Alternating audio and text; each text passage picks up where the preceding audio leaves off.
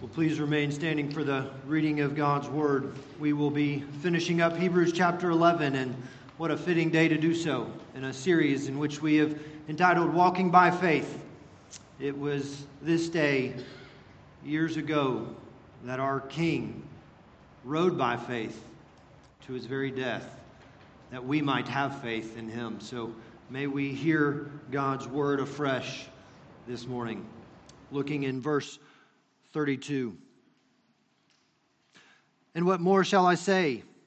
For time would fail me to tell of Gideon, Barak, Samson, Jephthah, of David and Samuel and the prophets, who through faith conquered kingdoms, enforced justice, obtained promises, stopped the mouths of lions, quenched the power of fire, escaped the edge of the sword, were made strong out of weakness, became mighty in war, put foreign armies to flight. Women received back their dead by resurrection. Some were tortured, refusing to accept release, so that they might rise again to a better life. Others suffered mocking and flogging, and even chains and imprisonment. They were stoned. They were sawn in two. They were killed with the sword. They went about in skins of sheep and goats, destitute, afflicted, mistreated, of whom the world was not worthy, wandering about in deserts and mountains and in dens and caves of the earth. And all these, though commended through their faith, did not receive what was promised, since God had provided something better for us, that apart from us, they should not be made perfect. The grass withers and the flowers fade, but the word of our Lord shall stand forever and ever. Let's pray together.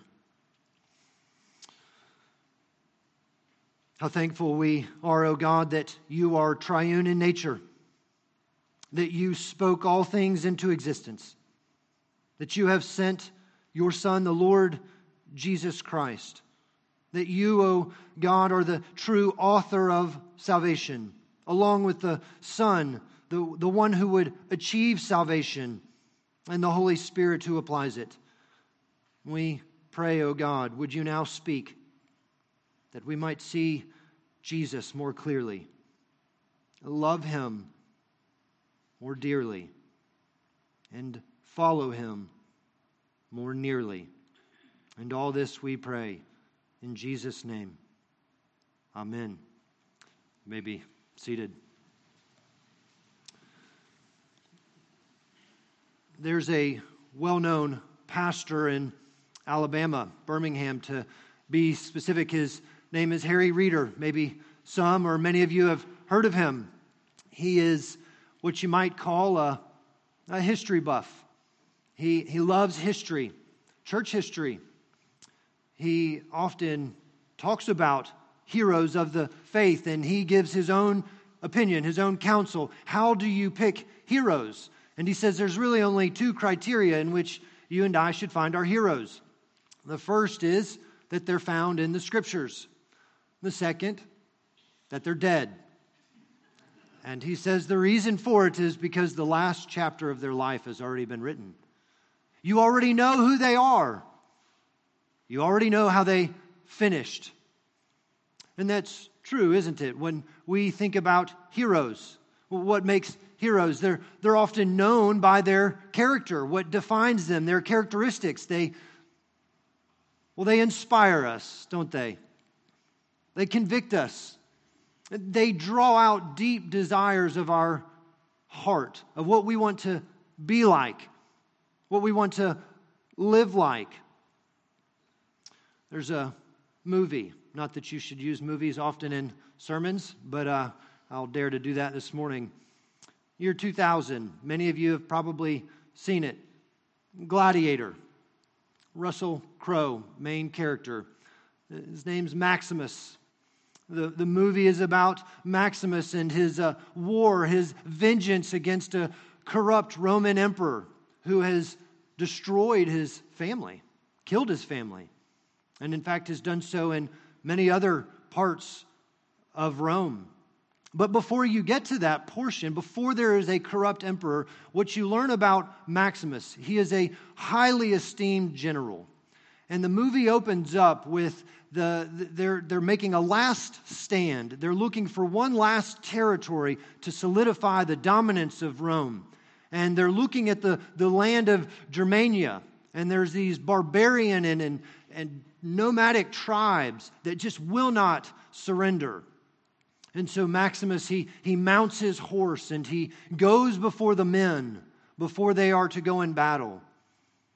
And he utters this one statement. What you do in life, what you do in life echoes for all eternity. What a statement before you go into the fight. How you live matters, not just today, but forever. Right now, you might say, counts forever. Your work, what you do in the office, how you live amongst your family, in your community, how you walk by faith today, it matters. And not just for today, it echoes throughout all eternity. And that's what we've been talking about when we say walk by faith. What you do, how you live now, has a drastic impact on how you see the future. Or maybe we could say it the other way around. What you believe about the future drastically affects the way in which you live today. And that's what I want to look at as we finish Hebrews chapter 11. I want to talk about faith. Faith that conquers. And we'll look at two particular ways in which faith conquers. And we'll finish with what do we do now? What do we do now? Look with me in verses 32b to 35, the first part of 35. What are we reading? Well, we are looking at the achievements of faith, you might say. We're looking at the success of many men. Who do we read of? We read of Gideon, that story in Judges 7 in which he's got the 300 men. He obeys the command of the Lord with these empty jars and trumpets. And as he obeys, as he trusts in the Lord's plan and not his own, Israel wins. Barak, he is spurred on by Deborah and leads a united group of tribes against a Canaanite chariot army. You get Jephthah, he's known for fighting against the Ammonites. Samson, a one-man army, you might say, against the Philistines. David, yes, the great king, the man after God's own heart. Samuel, the judge and the prophet. Stop the mouths of lions. I'm sure the image of Daniel in the lion's den comes to mind. Quench the power of the fire. Shadrach, Meshach, Abednego. Resurrection. Maybe you think of Elijah, the story in 1 Kings 17. Or maybe you think of Elisha in 2 Kings 4. What are we reading? What is the writer to Hebrews, or in Hebrews, telling us? He is showing us what does faith enable us to do. And he's saying, what does it enable you to do? Well, he says conquered kingdoms. They conquered kingdoms. They enforced justice. They obtained promises. And all of that, he says, is by faith. By faith, not good battle plans. Not your own leadership ability. Not even your own goodness. Not the quality of your army. Not the riches of your land. By faith, he says, they conquered kingdoms. It's so different than the world we live in, isn't it? The world in which says, have faith in yourself. Believe in yourself. We are watching March Madness. How many players finish the game and say things like, we just believed we could do it? We recognize the foolishness, don't we, of that statement. It might be true that you believed in yourself. That's not saving faith. That's not what Hebrews is talking about. Saving faith is to say that, God, I dare not trust myself because I cannot save myself.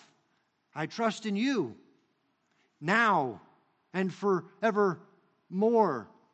The list of people, there's no mention of their plan. We don't read by faith. David had a plan and it worked. What we read is, no, David had faith and God worked. What we read is God initiates. God sustains. God energizes. What we don't see in faith is, well, faith is not self-supported. It's not man-supported. Faith cannot support itself, nor the one who has it. What we are reading is faith is entirely dependent upon God from beginning to end. There is no room in which you take the reins and you demonstrate, look at how good I've done. Look at how great my faith is.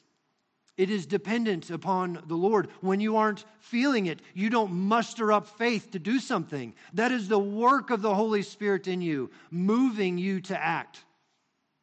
When we talk about an increased faith, you don't increase it yourself. In fact, you rarely know that you increased in faith. And that's the point, because you can't do it.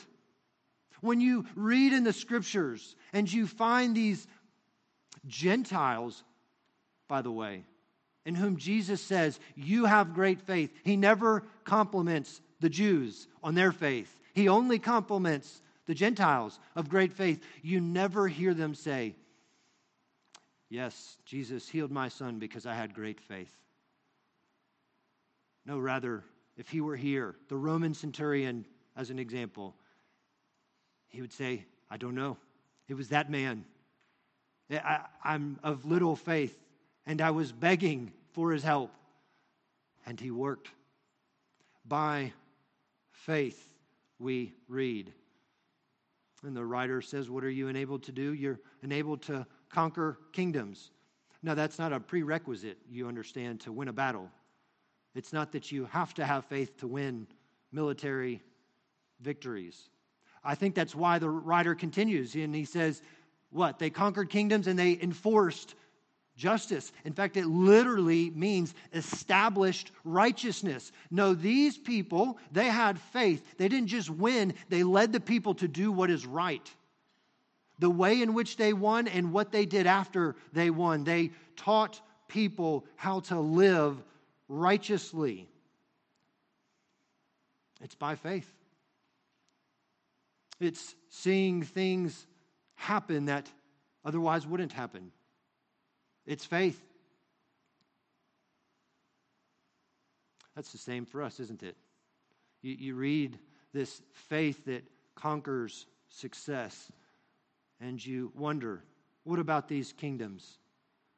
What about this kingdom conquering, enforcing justice kind of faith? We read of Joshua and David when they are on their conquest. What do we learn? They are conquering people who are, they are fighting against God's people.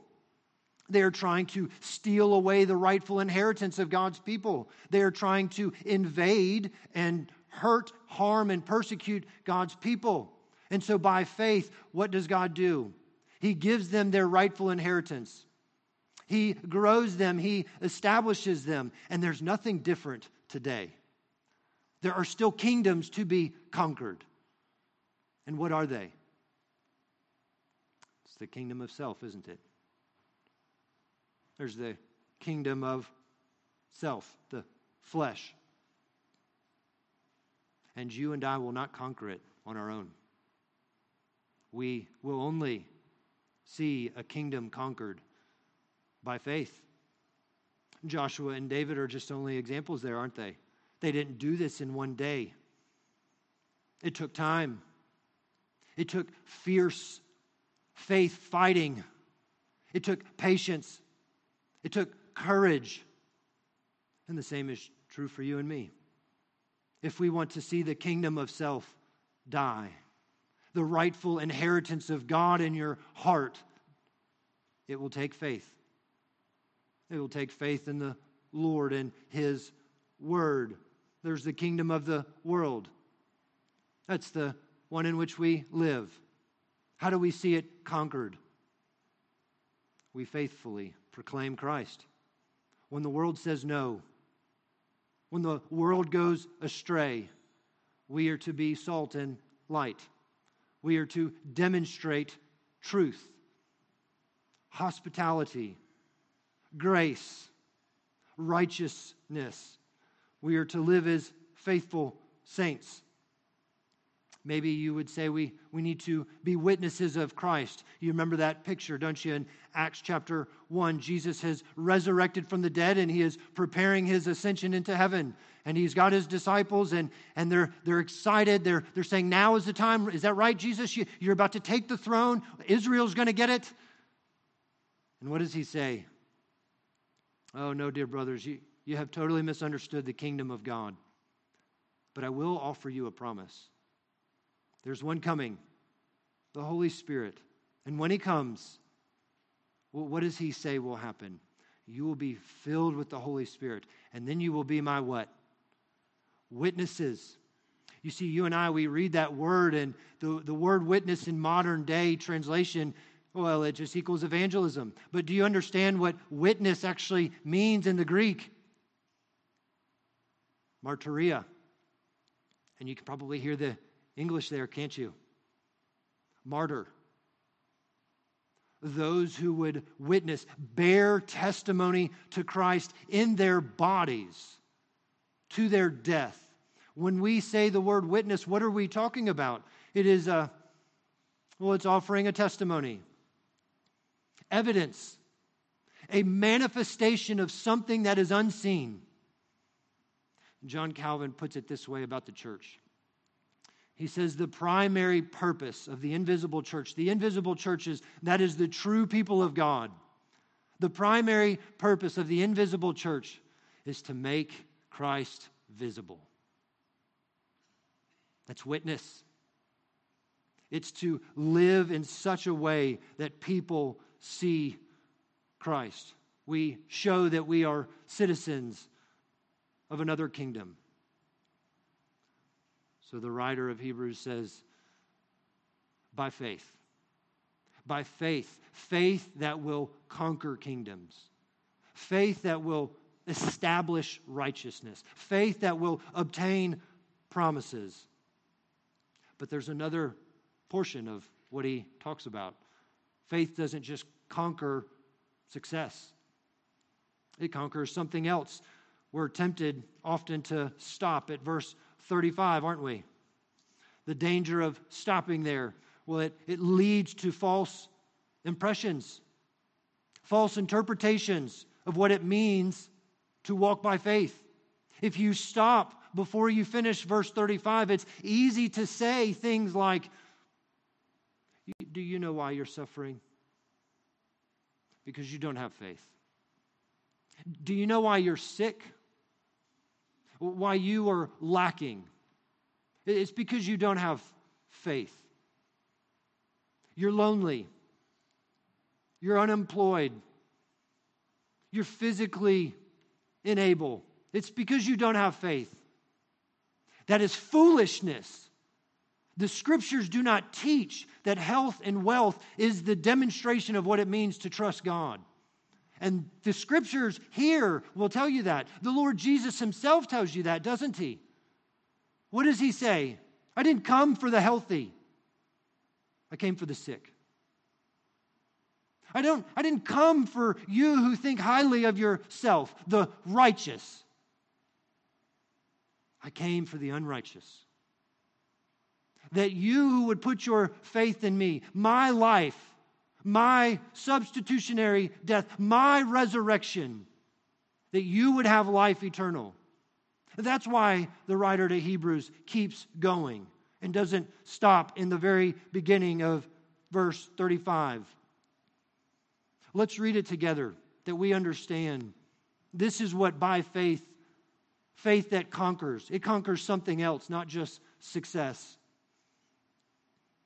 Some were tortured, refusing to accept release so that they might rise again to a better life. Others suffered mocking and flogging and even chains and imprisonment. They were stoned. They were sawn in two. They were killed with the sword.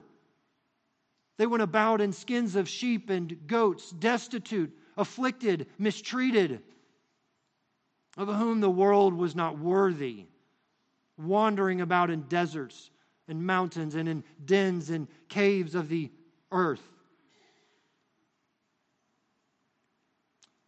Last week, I had the privilege of going to Orlando for the national conference at Ligonier. One of the speakers is, affectionately, he's known as Bob Godfrey, Dr. Robert Godfrey. And he said, when you read your scriptures, does it ever surprise you? Does it ever shock you? He added one, but I won't add that one for this morning.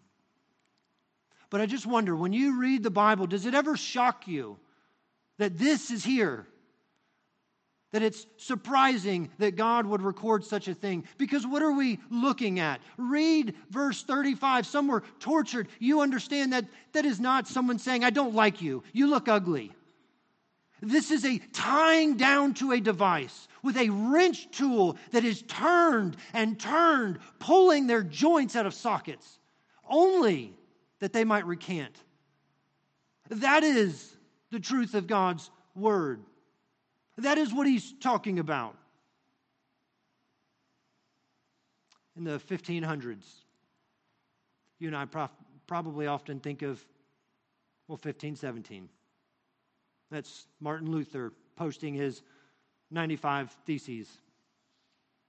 Did you know 38 years later, after Luther, the mid-1500s, 1555 to be exact,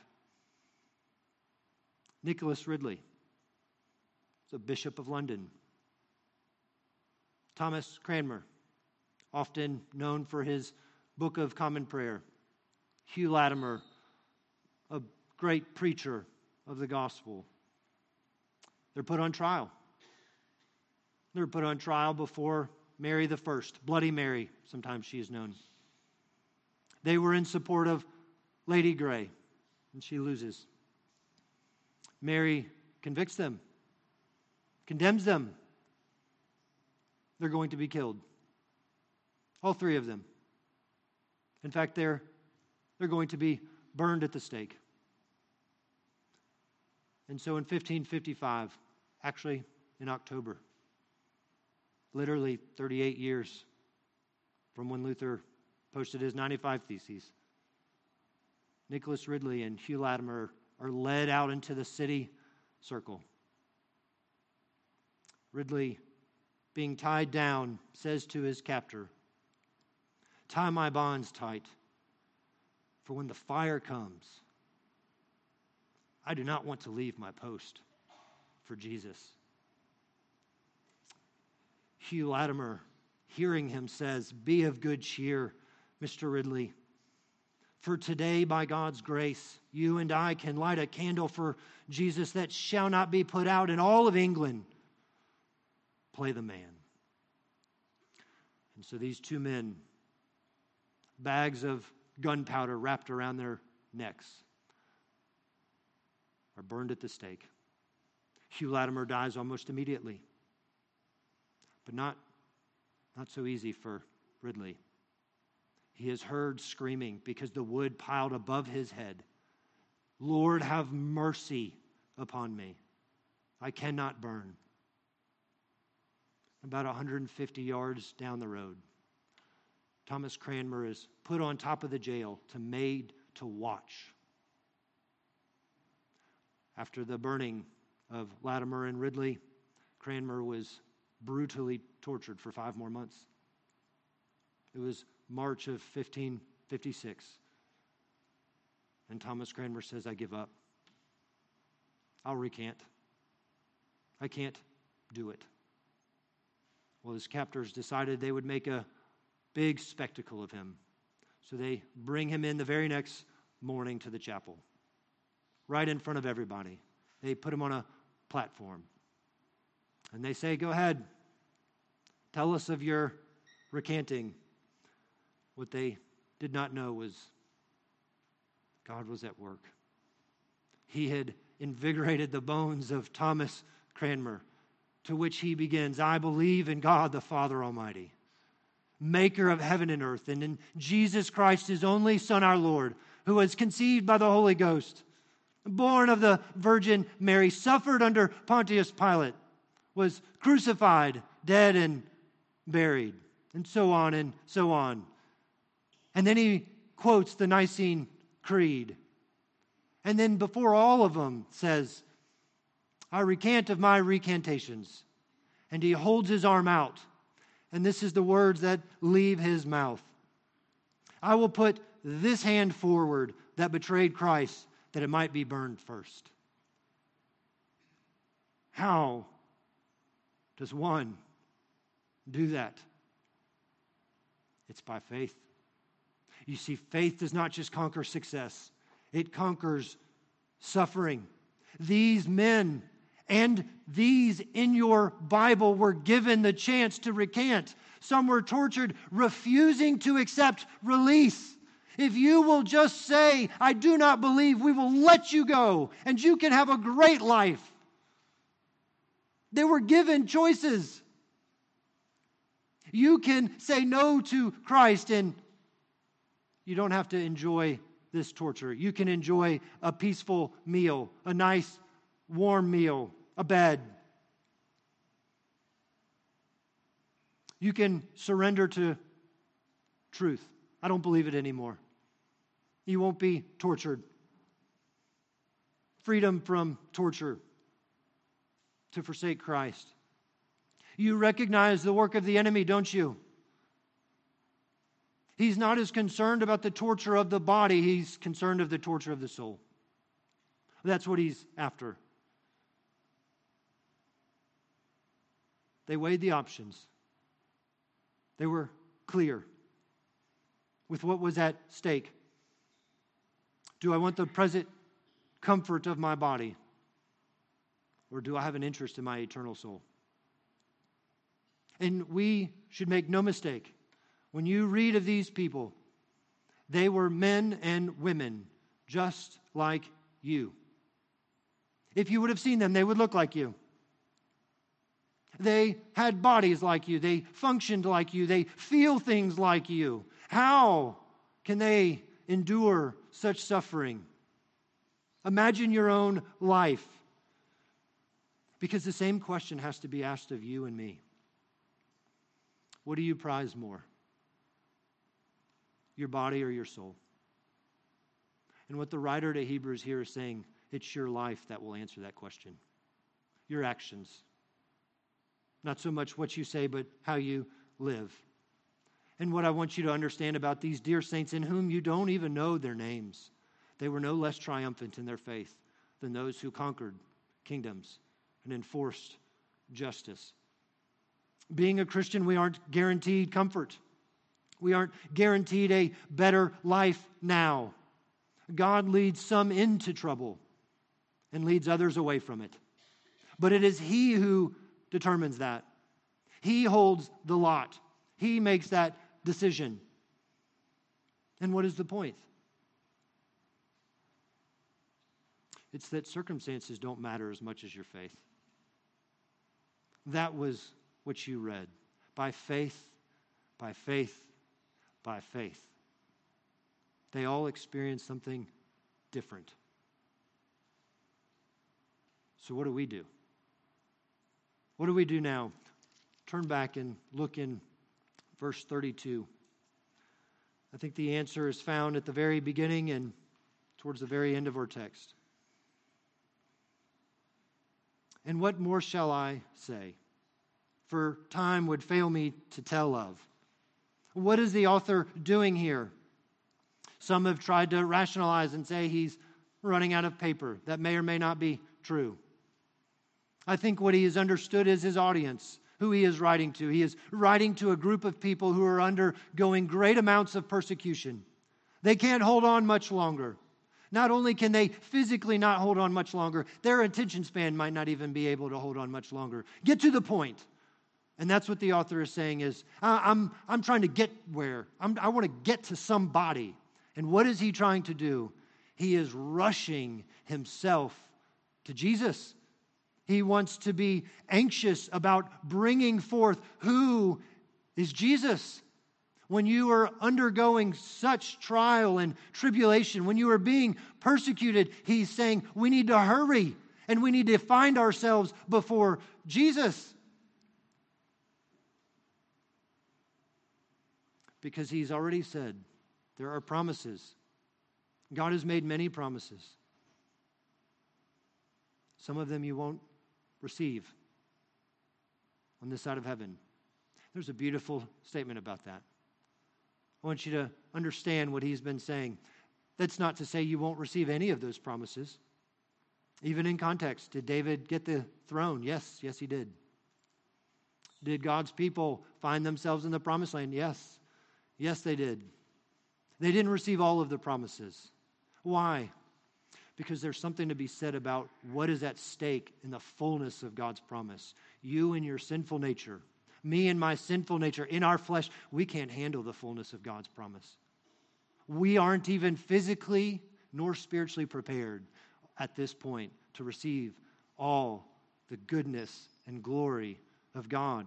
That's why he finishes with a key word in the book of Hebrews in chapter 4, verse 40. Since God had provided something better for us. That word better shows up 11 to 15 times in the entire book of Hebrews. What is the writer saying? Jesus is better. He is your better hope. He is your better covenant. He is your better sacrifice. He is your better priest. He is your better prophet. He is your better king. He, Jesus, is better. He's better than anything you can imagine. And he's saying, because Jesus is better, he is most important, and I need to tell you who he is. We need to get to who Christ is. The great Charles Spurgeon shares a story one time between a young minister and an old one. We'll say Pastor Smith and myself. This young minister, he wanted feedback after a sermon. Went to the old minister. Oh, well, what did you think of my sermon? Was it a good sermon? The old minister said, no, it was a poor sermon. Very poor. Really? Did I not explain my text right? And oh, yes, young one. You did great. You explained the text. Were my illustrations, were they helpful? Were they truthful? Did it fit? Yeah. That worked. Poor sermon. Help me. Why was it a poor sermon? This is what the older minister said. There was no Christ in it. The young minister said, Christ didn't show up in my text. His name's not repeated there. It doesn't say Christ. It doesn't say Jesus. And we're trained to always preach. What does the text say? The old minister looked at him and said, young man, don't you know that from every town, every village, and every little hamlet in England, wherever it may be, there's a road to London, right? Yes, says the young one. And so from every text in Scripture, there is a road to the metropolis of the Scriptures, that is Christ. And my dear brother, your business is when you get to a text to say, now, what is the road to Christ? And then preach a sermon, running along the roads towards the great metropolis, Christ. He finishes by saying, I've never found a text that doesn't have a road to Christ in it. And if I ever do, if I find one that does not have a road to Christ in it, I will make one. I will go over a hedge, a ditch. I will get to my master, for the sermon cannot do any good unless there's a savor of Christ in it. That's what the writer to Hebrews is trying to paint this picture. We need to get to Christ. You need to know who Jesus is. You want to walk by faith. You need to know Jesus. You need to understand who He is. You need to understand what you might call your Christian privileges in Christ. And that's so hard, isn't it? Because you and I often don't live with the full understanding of our Christian privileges. A dear pastor friend of mine loves Pilgrim's Progress. There's a second one. Christiana, that is Christian's wife. They have like a vision, and Mr. Interpreter is with them. He's showing them somebody, and they see this man. He's got a rake in his hand, and all he is doing is complaining. He's looking downwards. He's digging in the mud. He can't clean it up, can't get out of it. And all the while, there's a crown above his head. He doesn't know whose he is. He's only focused on what is before him rather than what is above him. Do you and I miss our understanding of what our Christian privileges is? You have Christ as your King. Jim Elliot says one time, "Forgive me for being so ordinary, all the while when I talk about an extraordinary God." Do you know Christ, the extraordinary Christ? Do you understand your privileges in Christ? That's the whole point of Hebrews chapter 11. Faith alone saves. It brings you from the kingdom of darkness into the kingdom of God's beloved Son.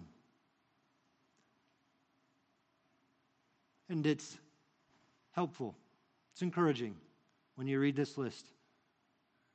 There's such a variety, isn't there? There's men. There's women. There's rich ones. There's poor ones.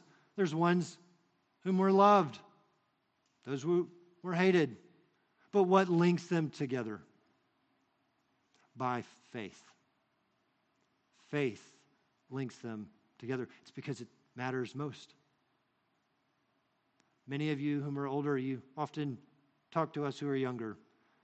And you say things like, "Oh, that doesn't matter." By the way, that doesn't always work in counseling. But you try to tell young people, I know that that's hard, but it doesn't matter. It's very insignificant. What are you trying to get across to people like myself? Yes, I consider myself young. Danny, your job, that's not what's most important. Your house, your family, your clothes, your cars, your possessions, your status in the community, that's not what's most important. What you're trying to communicate to me. I've been reflecting, Danny, on my life. There's very few things that are of eternal significance. Give more attention to reflection. And what are you trying to tell me? Faith. Faith matters. It matters for all eternity. And that's why Hebrews chapter 11 is finishing like that. Verse 39, "And all these, though commended through their faith." What is he doing? He's putting these list of names down as a picture. There's a book. It's called the Bible. Their names are written for you and for me that we might understand. But you know what else? This is not the only book. We have a book of Scripture. But in the book of Scripture, we learn of the book of life.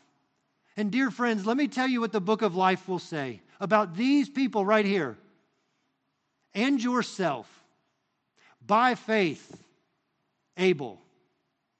By faith, Enoch. By faith, Abraham. By faith, Moses. And by God's grace, by faith, Danny. That is what will be written in the book of life for any and all of you who put your faith and your trust in Christ. That is what we are looking forward to this next Sunday. This next Lord's Day is the resurrection, that one day you will see your same name written in another book, and it will all say, by faith. Because faith alone saves in Christ alone, through grace alone. And that's what we are here to remember as Christ enters into Jerusalem by faith. You and I, too, by faith, trust that what took place will bring you from this world into the next. Our great God and Father,